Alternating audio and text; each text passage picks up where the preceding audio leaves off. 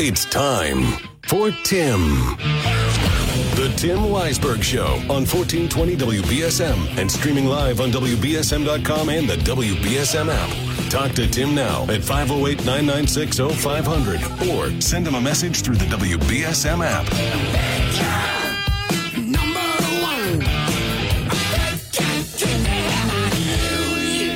And now, WBSM's big gun, Tim Weisberg. And welcome back in the third and final hour of the program here on Friday. And right now, we're going to be joined by a very special guest. I'm so excited for this discussion. I am going to just geek out on this discussion for sure. And I think some of you will as well, because joining us, we have media historian, professor, author, former broadcaster, and radio consultant, Donna Halper, joining us on the line. And good morning, Donna. How are you? Morning. How are you? Doing very well. I left out, though, when I just gave your little bio there, one of the key things that people would know you for. You actually helped discover the band Rush. Well, I've heard that that's true, you know, and somebody told me that somewhere along the line. But yeah, back in the day when music directors could discover bands and get behind them and champion them, which still does happen at a few stations, but it used to kind of be the norm. And I'm not going to tell a story that has been told 3,000 times because I don't want to bore your audience, but long story short was that a friend of mine who was a record promoter up in Canada, a guy by the name of Bob Roper, he was a record promoter with a label that got this homegrown record, listened to it, said, these guys are not ready for prime time. But Roper had seen them play, and he thought they had potential. So he sent their little homegrown record to me. I was at WMMS in Cleveland at the time. I mean, I'm from Massachusetts, but back then there were not a lot of opportunities for women in radio, so I had to go where there was an opportunity, and it turned out there was one out in Cleveland. And I got this record. I was looking for a long song because we were album rock, and we played the long version where AM played the short version. And I dropped the needle on Working Man. And for those that remember vinyl records, yay, dropping the needle. Put it down on the long cut, Working Man.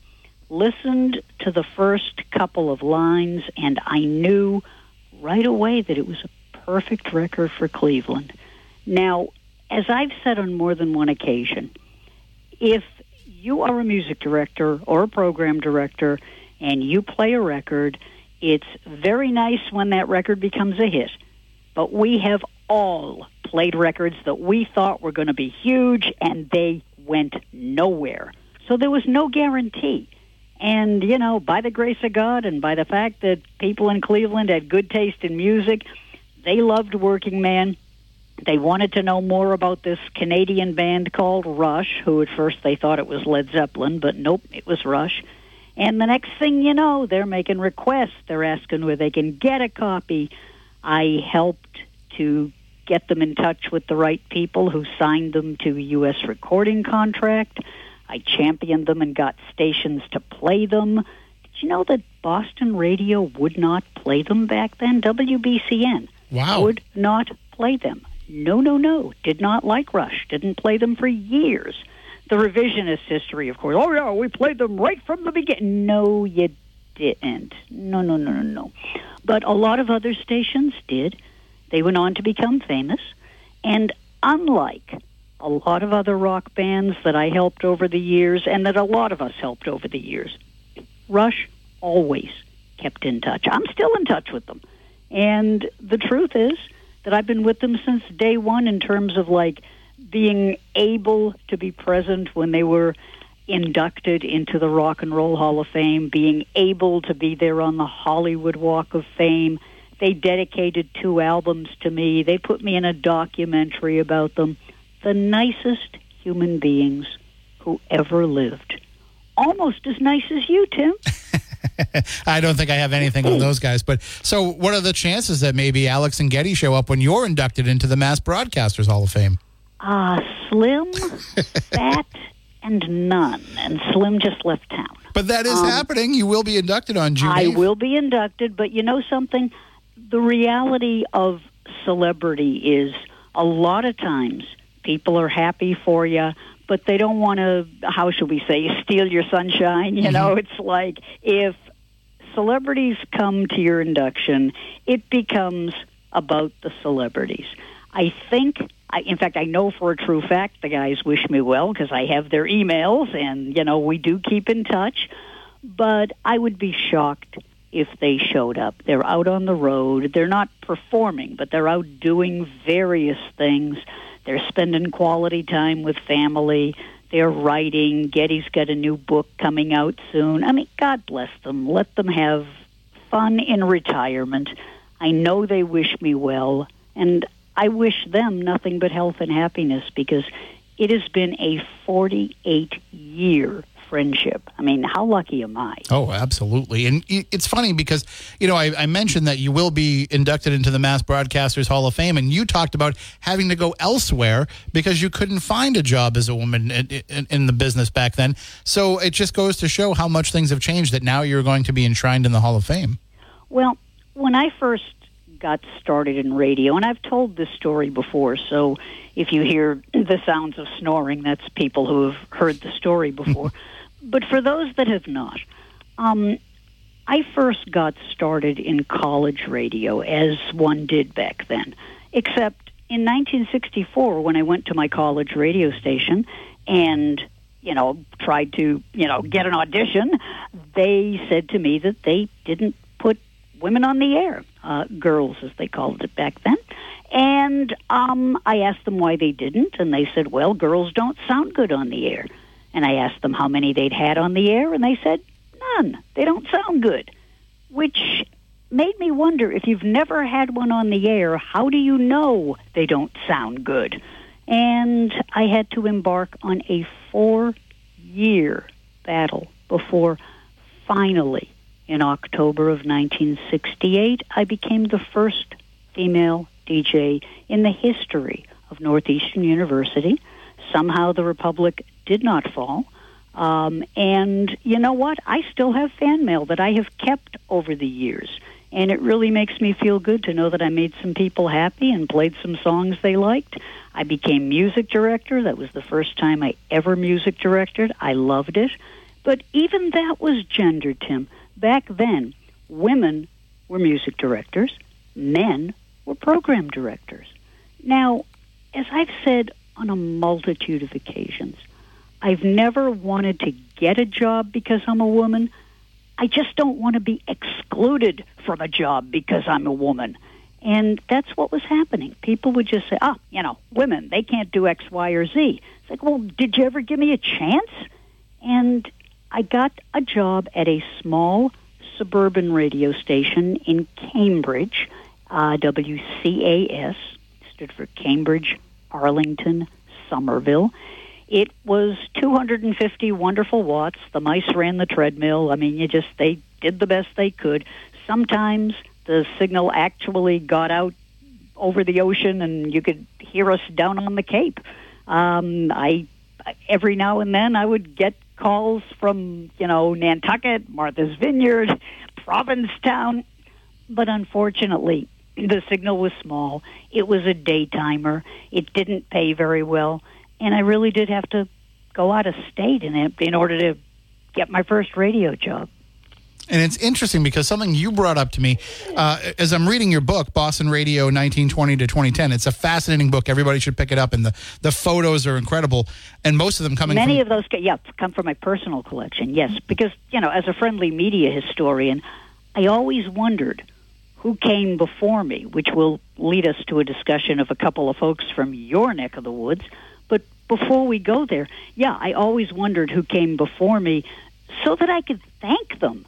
And finding out that they'd been kind of written out of history set me on a path that I am still on to this day, telling the stories of forgotten broadcasters, many women, many people of color, but also a lot of guys from smaller markets like New Bedford, like Fall River, who did amazing things in broadcasting, but were never written up in any of the major textbooks, which tended to focus on, like, New York and Los Angeles.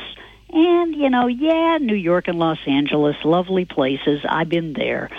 But there's a lot of great radio in the small markets. And you know something? I got to take my hat off. If I were wearing a hat, imagine me wearing a hat. If I were wearing one, I would take it off to you, Tim, and to broadcasters like you who are keeping live and local radio alive. I don't care what anybody says. Live and local still works. People want it. People like it. And you are providing it. And we always will. I mean, and that's to me, that's what it's all about. It's about that connection with the community. It's about being the voice for that community, a place for them to have their voice heard. And it really, there's no relationship like it, because we can have conversations every single day, and we might never know what each other looks like. We could pass each other on the street and not even realize that we're the people that are having these conversations about important issues that matter to us each and every day. Absolutely. And radio is a best friend. When radio is at its best, okay, it's a best friend.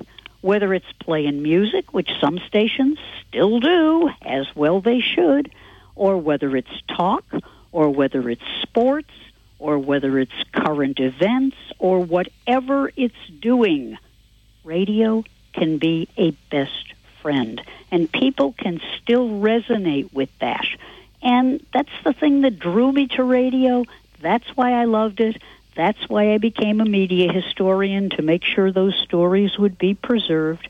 I had the privilege of being on the air for, the better part of about 15 years. Then I opened up a radio consulting business. WBSM was a client at one point, many, many years ago. And I've consulted all over North America. I've been to all kinds of amazing places, met all kinds of amazing people, and I hope I helped to create some interesting and fun radio. But eventually the industry changed, and an awful lot of people got downsized, including your humble servant. And at the age of 55, I went back to school, and I got my PhD when I was 64. Became a college professor, still at it. 76, still young and cute, still out there teaching full-time, doing public speaking. I'll come to your town and give a talk. I love doing that kind of stuff. I talk at libraries, I talk at civic organizations, and I tell the stories of the broadcasters who contributed to our lives, but who have in many cases been forgotten. And I bring them back and tell their stories, and it's such a privilege to do it. Well, as I was saying, you were talking about how hard it was to find a position here as a woman, but one of the first female announcer in Massachusetts actually came from the South Coast. Absolutely, and I had the privilege of not only telling her story, but bringing her back to an audience that didn't even know she existed. And in large part, I've got to do a thank you to her niece, who has long since moved out of the area, but I'm saying she was my first contact when I try to tell people stories. I go around looking for living relatives, and in this case, by the grace of God, I found a living relative, and it was a niece, and the niece, whose name was Eunice Stalecki, had been trying for years to get someone to tell the story of her aunt. Now, I found out about Eunice Randall, who was not only the first female announcer in Massachusetts, she was one of the first female announcers in the United States. Thank you very much. Okay? We have evidence that she may have been on the air as early as 1919, after the war ended, and she was on the air in Greater Boston until about 1924. She did some guest appearances after that, but basically went back to doing what she did. She was a draftsperson. She was an engineer. She did technical drawings. She was just an amazing woman for her era. And she was, in fact, beloved. She was born in Mattapoisett in 1898, back at a time before women were even considered legal persons. She had obviously didn't have the right to vote, didn't have the right to do all kinds of things. In fact, Eunice's family pretty much expected she'd stay on the farm. She went to Fairhaven High School. I have her report cards, all the stuff you can find. It's just unbelievable. But she went to Boston, which back in those days, we're talking the 19-teens, and women traveling alone, ooh, we know what you must be. But that wasn't what Eunice was. What Eunice was somebody who had fallen in love with radio, except in her case, amateur radio. She had kind of taught herself ham radio. She did have someone who was a big supporter of hers, who we'll talk about in a couple of minutes, a guy named Irving Vermilya. And Eunice went to Boston to study art, but she ran out of money, and her father, by all accounts, was not real excited about her being in Boston on her own in the 19-teens, so she had to get a job. And World War I had broken out, so she was able to find a job that she might not have had otherwise, a job in a factory that manufactured amateur radio equipment. Now, she's all excited because, she loves amateur radio. She's really gotten into it. And she starts making radios, and it turns out that factory, the AMRAD company, the American Radio and Research Company, they not only made radios, and I'm sorry, my allergies are killing me here. They not only made radios. All of you allergy sufferers, it's not your imagination. The pollen count the past couple of weeks, don't even ask. So if I sound like a foghorn, I apologize. But anyway, so there's Eunice making radios, and amateur radios, but she finds out that AMRAD is going to put a regular radio station on the air. Now, 1XE, it was experimental because there's no commercial radio yet. You may have read that KDKA in Pittsburgh was the first commercial. No, it was not. It was actually the third. And perhaps the second was little 1XE on Medford Hillside on the Medford-Somerville line near where Tufts is. And so it was in 1919, 1920, that the staff, the folks that made radios in the daytime, they went on the radio at night. And while we do not have any recordings from then because the technology doesn't exist, we have an awful lot of newspaper reports. We have fan mail. I have some of Eunice's fan mail. Her niece saved it. People loved her. She had a really natural, warm, friendly voice. And here again, the fact that there was a woman radio announcer, the Republic did not fall. People loved her. And she was asked to come and give talks all over New England, which she did, and that's another reason I know about her. Eunice Randall was on the air at 1XE, which later, in February of 1922, became WGI. The call letters stood for absolutely nothing. The government just handed them out to you. You took them in alphabetical order. Sometimes, as we will see, a radio station asked for requested call letters. WNBH was requested. It stood for New Bedford Hotel because the original studios were in, wait for it, the New Bedford Hotel. But WGI, they were just happy to have call letters. They were happy to be on the air.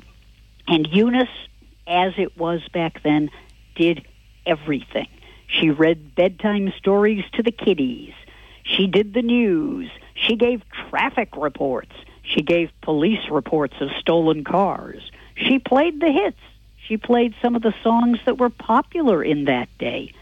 And because all radio was live, if a guest didn't show up, Eunice, who sang in her church choir, also sang on the radio. She and one of the engineers at the station, they'd sing duets when a guest didn't show up. Wow. Imagine you doing that, Tim. Oh, my God. Nobody wants to imagine that. Guest doesn't show that. up, you start singing. Nobody wants to imagine that, no. But Eunice was on the air in Boston, and because it's AM radio and because she's on at night, she's heard all over the eastern United States. She's getting fan mail from everywhere. Eunice Randall was a pioneering DJ. She was a pioneering radio announcer. The term DJ is not in common use yet. She was an announcer. She was the first woman. She was a legend, and it was my privilege to not only tell her story, but to champion her for induction into the Mass Broadcasters Hall of Fame. And I got to tell you, Tim, one of the regrets of my life is that because she was written out of history, I never got to know who she was until years later when I discovered her. And I didn't discover her. I mean, when I found out about her. Mm-hmm. And it breaks my heart that there are so many women, people of color, and guys from the smaller markets who were completely forgotten. And that is when I made a promise that I would tell these stories. And I never expected, you mentioned my being inducted into the Mass Broadcasters Hall of Fame. That was a complete shock to me, okay? And that's not a humble brag. It's I'm so surprised. Ha, ha, ha. No, I was shocked. In fact, when I got the call, I thought it was a friend of mine pranking me, all right? I couldn't believe it. But I've spent more than 3 decades telling the stories of people who entertained us, informed us, and were our best friends. And I want to keep doing that as long as God lets me, okay? I mean, I'm a cancer survivor, 8 years. Shouldn't even be here telling this story. But I'm very grateful that I am. And I'm grateful that I'm able to talk about Eunice, the pride of Mattapoisett. And her family, well, most of her family, was really proud of her. By many accounts, her father kind of didn't know what to do with it. He was old school. He was still not happy about it. But from what I've been told, all her other relatives were just delighted that she went on to become famous. And she even installed an antenna down on their, what was then sort of a farm, on Randall Road in Mattapoisett. And that antenna, which has been hit by lightning, I believe it's still there. It's bent. You can't do anything with it anymore. But the remnants of it are still there. And in my imagination, I imagine 1922, 1923, and Eunice is on the radio in Boston, and her mother and her brother and all of the people in Mattapoisett and New Bedford and Fall River who knew her, they're listening to her and going, I know her. She was a neighbor of mine. And she was. And she never forgot where she came from. Well, and you mentioned Irving Vermillion as being somebody who championed her. He was somebody who really got radio started down in this part of Massachusetts. Well, yes, he did. And that is a documented fact, okay? KDKA in Pittsburgh being the first station, kind of a Westinghouse myth. Very influential station, God bless them. But Irving Vermillion and Eunice Randall and Harold Power and people like that, they got radio started in New England and spread it all over the area. Irving was a forgotten legend, and he should not be, okay? Irving actually knew Marconi. That is not a myth. There's some pretty documentable evidence that his father took him to see Marconi, who was still alive. Irving was just a kid, and he kind of went up to Marconi and was like, oh, my God, I admire you, And he kind of fanboyed around Marconi, who probably was like, what is this kid here for? But that kid, Irving, was a tinkerer. He was very interested in the early technology. He started building radios. He was born in New York, but then the family moved to the New Bedford area, New Bedford, Mattapoisett. He served in the military. He served on Cape Cod at the Marconi wireless station. He knew everybody. He met David Sarnoff. He met Lee DeForest. I mean, there's not too many people that Irving didn't meet. And he was also what they call in the ham radio biz, he was Eunice Randall's Elmer. He was the guy who, and it doesn't have to be a guy, but it was back then, he was the guy who heard her doing some really rudimentary and, by her own admission, pretty bad Morse code. And at first he mocked her because he didn't know who she was or anything. He thought she was a boy. He was like, well, little boy, you need to learn Morse code. And Eunice, who was a dignified person all the days of her life, basically sent him back a message saying, I'm a girl, and don't mock me. If you think I can do better, teach me. And Irving did. And he wrote an article for QST magazine, which, by the way, has been digitized.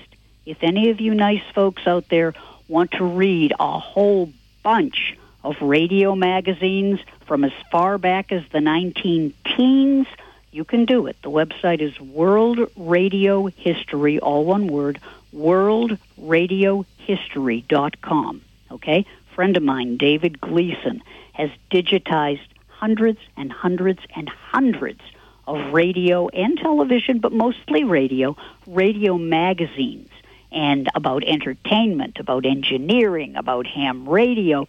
So I was able to read the article that Irving wrote about Eunice and about how amateurs needed to make way, take some time, mentor women radio operators, give them a chance.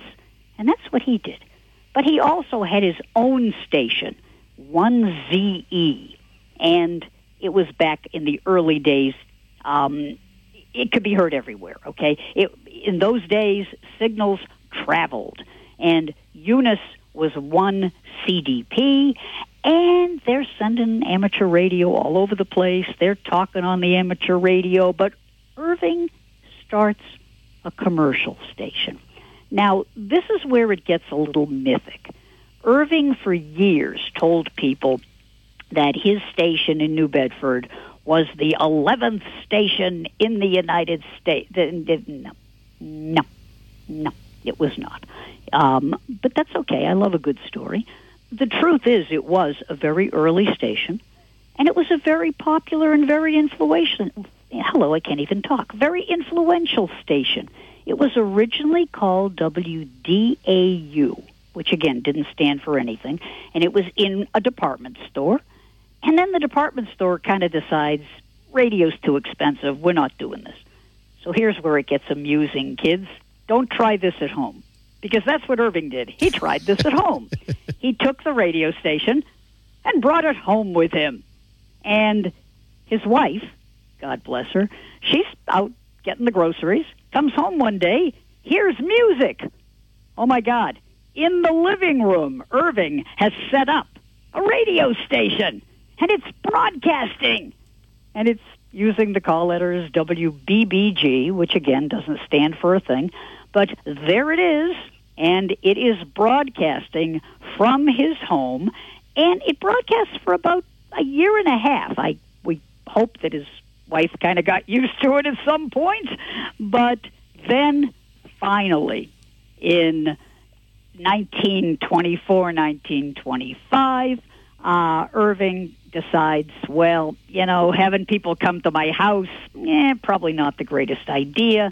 So he puts a station in the New Bedford Hotel, requests the call letters WNBH, and the rest, as they say, is history. And I'm loving this history. I wish we had more time. I hope I'm not boring. No, not at all. I don't want to bore people. We got to say hello to Gil Santos, who's another guy from the area. I mean, there's so many stories from your area. Mm-hmm. Yeah, I mean, and we've had so many great people who have gone on, even if it's just local notoriety, but it's been such a great proving ground for folks to move on, and such a great place for people who have stayed here and who have been the voice of the South Coast for so many years. But we're out of time. I've got to go to a break. Too much. I talk too much. I think you know what? I think I want to have you come back at some point. We didn't even get into Ned Green. We can talk about him in the future. There's so many other people, and there's more to be said about Irving. There's more to be said about all kinds of folks. But I want to thank your listeners for letting me tell these stories. I want to thank you, Tim, for having me on your show. And if people are in the neighborhood and they want to come to the Mass Broadcasters Hall of Fame induction ceremony, it's on June 8th. There's information about it on the Mass Broadcasters website. And really, thank you for loving radio as much as I do. Well, thank you, and we will definitely be talking again soon. Much love. Take care. That is, again, Donna Halper. You can pick up her book. It is called Boston Radio 1920 to 2010, I would recommend it just to give you a taste of what this is all about. And then you can find her writing online where she gets even more in-depth with it. But right now, we do have to take a break. We'll be back in just a few moments. Around everybody, for you're about to hear. This is a show that's gonna make you smile from ear to ear. It's Arnie Ginsberg on the Night Train Show. He plays the old and new, the swinging and the blue. He plays all the records, especially for you. It's Arnie Ginsberg on the Night Train Show. So come on, Arnie, let's go.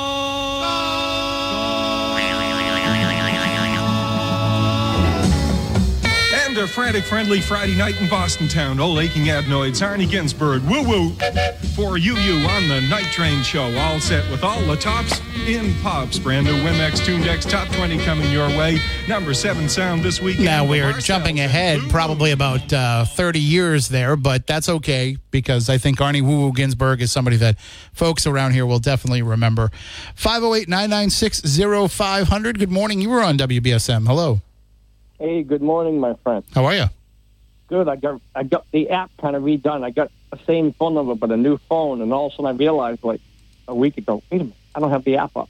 Yesterday I tried twice, and it just kept like it showed the screen, but just kept like cycling, circle, and I finally got in there today. Yeah. Trying to get those Willie Nelson. Oh, well, I mean, hey, we're going to be giving. So here's a secret: we have some more we're going to give away when we get closer to the show. Okay, so it's not a secret anymore. You just blew it. No, it's just you and I talking. Nobody else is listening. That was a great show with that young lady. That was fascinating. Yeah. Last year when Haven High School dedicated the press box to Gil Santos, I was part of that ceremony. My father and mother knew him personally, and then when I was in school, I quit school my sophomore year to go fishing, and it was Gil Santos, Dave Medeiros, and Mrs. Chase who talked me back into getting back into school, but I had to repeat my sophomore year.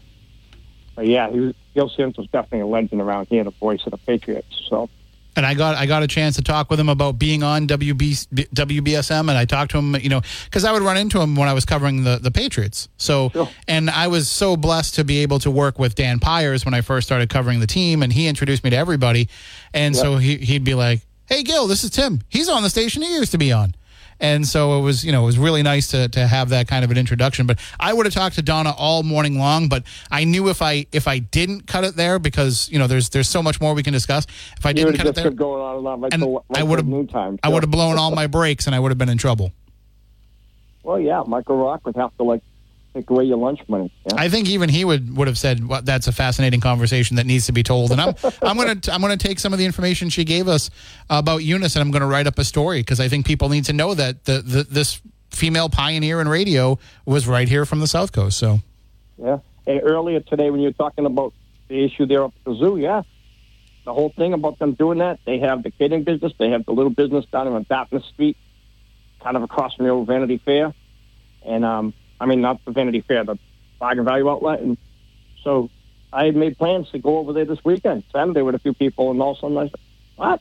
Oh, so yeah, we'll find out the devil in the details. Yeah, well, hopefully we'll get some more info. But all right, well, you have a good weekend. Take it easy. And let's see if we can squeeze in one more, but I do have to take a couple more breaks here. Good morning. You're next on WBSM. Hello. Hello, Spooky Tim. Yeah. That was a very refreshing change from, the hard-hitting stuff that usually is on WBSM. I enjoyed it very much. I hope you get her on again if she can be available and talk more about local radio. Everybody knows about Gil Santos, but I often heard, again, I don't know, Don Gillis. Don Gillis, yep. He was started there. I don't know if it was BSM or NBH. Don Gillis was WBSM's first sports announcer, I believe. There you go. Yep. And then also, I don't know if you know of this person. He used to be the announcer for the Boston Symphony. This is William Pierce of the Boston Symphony Orchestra. I heard he started down here. Okay, and that would be before your time, but if you tuned into the Boston Symphony Orchestra in the 60s. It was a William Pierce there, and from what I understand, he got started here, too, and maybe you can look into that sort of thing. Sure, I'll ask Donna. She would know if anybody would. But I really enjoyed listening to it. It was a nice break from all the all the hard-hitting stuff, and I hope you can get her back again. Oh, we definitely will. Absolutely. Okay, Spooky, you stay spooky now. All right, have a good weekend. Take care. Yeah, bye-bye. You too. And, that'll definitely be the case. We will definitely talk more with her. And listen, I think it's great information. I think it's really important to know the part that we played, but just the depth of knowledge that she has about these people. And like she said, they're forgotten people. They're people that nobody talks about anymore. And I think that it's important that we keep the stories going and that we keep the history alive. And that's something that, I'm always willing to use these airwaves for. So if there's ever any cool bit of history or interesting bit of history that you think we should talk about on the air or have an article about, you can always reach out to me, tim@wbsm.com, or send me an app chat message. And I would love to share it with you. I actually have a couple of local history articles that I have in the works, too, that'll be coming your way in the next couple of weeks. Some of them I just want to get out and take some photos for. Some of them I'm still trying to track down some sources to talk about them with. But that's what I love. And I think a lot of you out there love it, too. And like the caller said, it's a good break sometimes from the stuff that we have to talk about the rest of the time. Sometimes it's good to take a step back and say, let's just talk about something interesting. All right, I got to take a break. We'll be back and I'm getting some app chat messages from people who enjoyed our talk with Donna Halper. Dinan 505 says, love the woman that was talking about her radio years. I found it very interesting and enlightening. Makes me appreciate radio so much more. Loved her story. And Alan Somerset says, wow, great lady and great story. So I'm glad that you enjoyed it. So I was just texting someone. I said, sometimes I have conversations with people on the air just because I want to have those conversations. And if the audience likes it, great. If they don't, so be it. But sometimes we have, discussions and conversations just because it's something that I want to talk about. When I had my Saturday morning show, we would just go in all different directions. We would have, Robbie Rist, the guy who played Cousin Oliver on the Brady Bunch. We would have, Butch Patrick, just whatever. And that's how I like to do things. I like that radio verite style. But if you are somebody who likes something that is a little bit more consistent, if you like good quality, excellent consistency, you want to go to the Barrels and Boards Marketplace to get all of your meats and seafoods and all the other great things that you need to prepare barrels and boards style meals at home.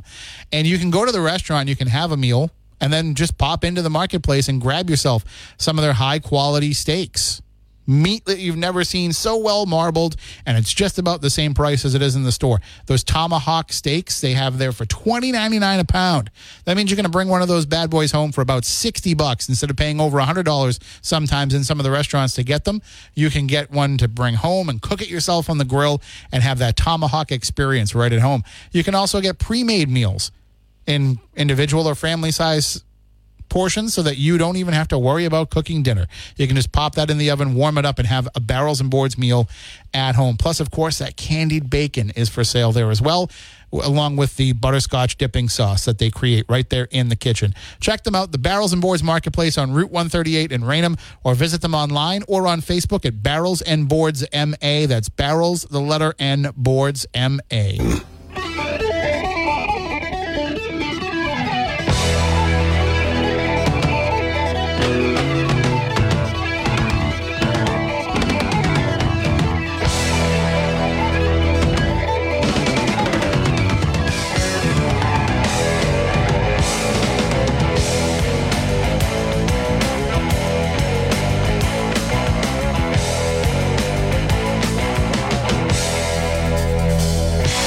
Of course, that is Rush with The Spirit of Radio.